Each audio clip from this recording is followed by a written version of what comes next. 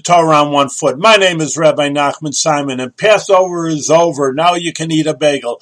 But that's not the way Chabad looks at it. And at the end of the Seder, people were arguing with me, there's no songs where Zechad Gadya, and it doesn't say finish the Seder. Well, we don't say finish the Seder because the Seder never ends. Of course, you can eat a bagel, no one's stopping you, but in any case, the idea that we're freedom, that we have to break out of our borders, and we said it before, Mitzrayim, which is Egypt. On the other hand, Meitzor, very similar word as straits and limitations. We have to move higher and higher, not just forget about the lessons we learned about Pesach. Okay, it's over with, goodbye and good luck.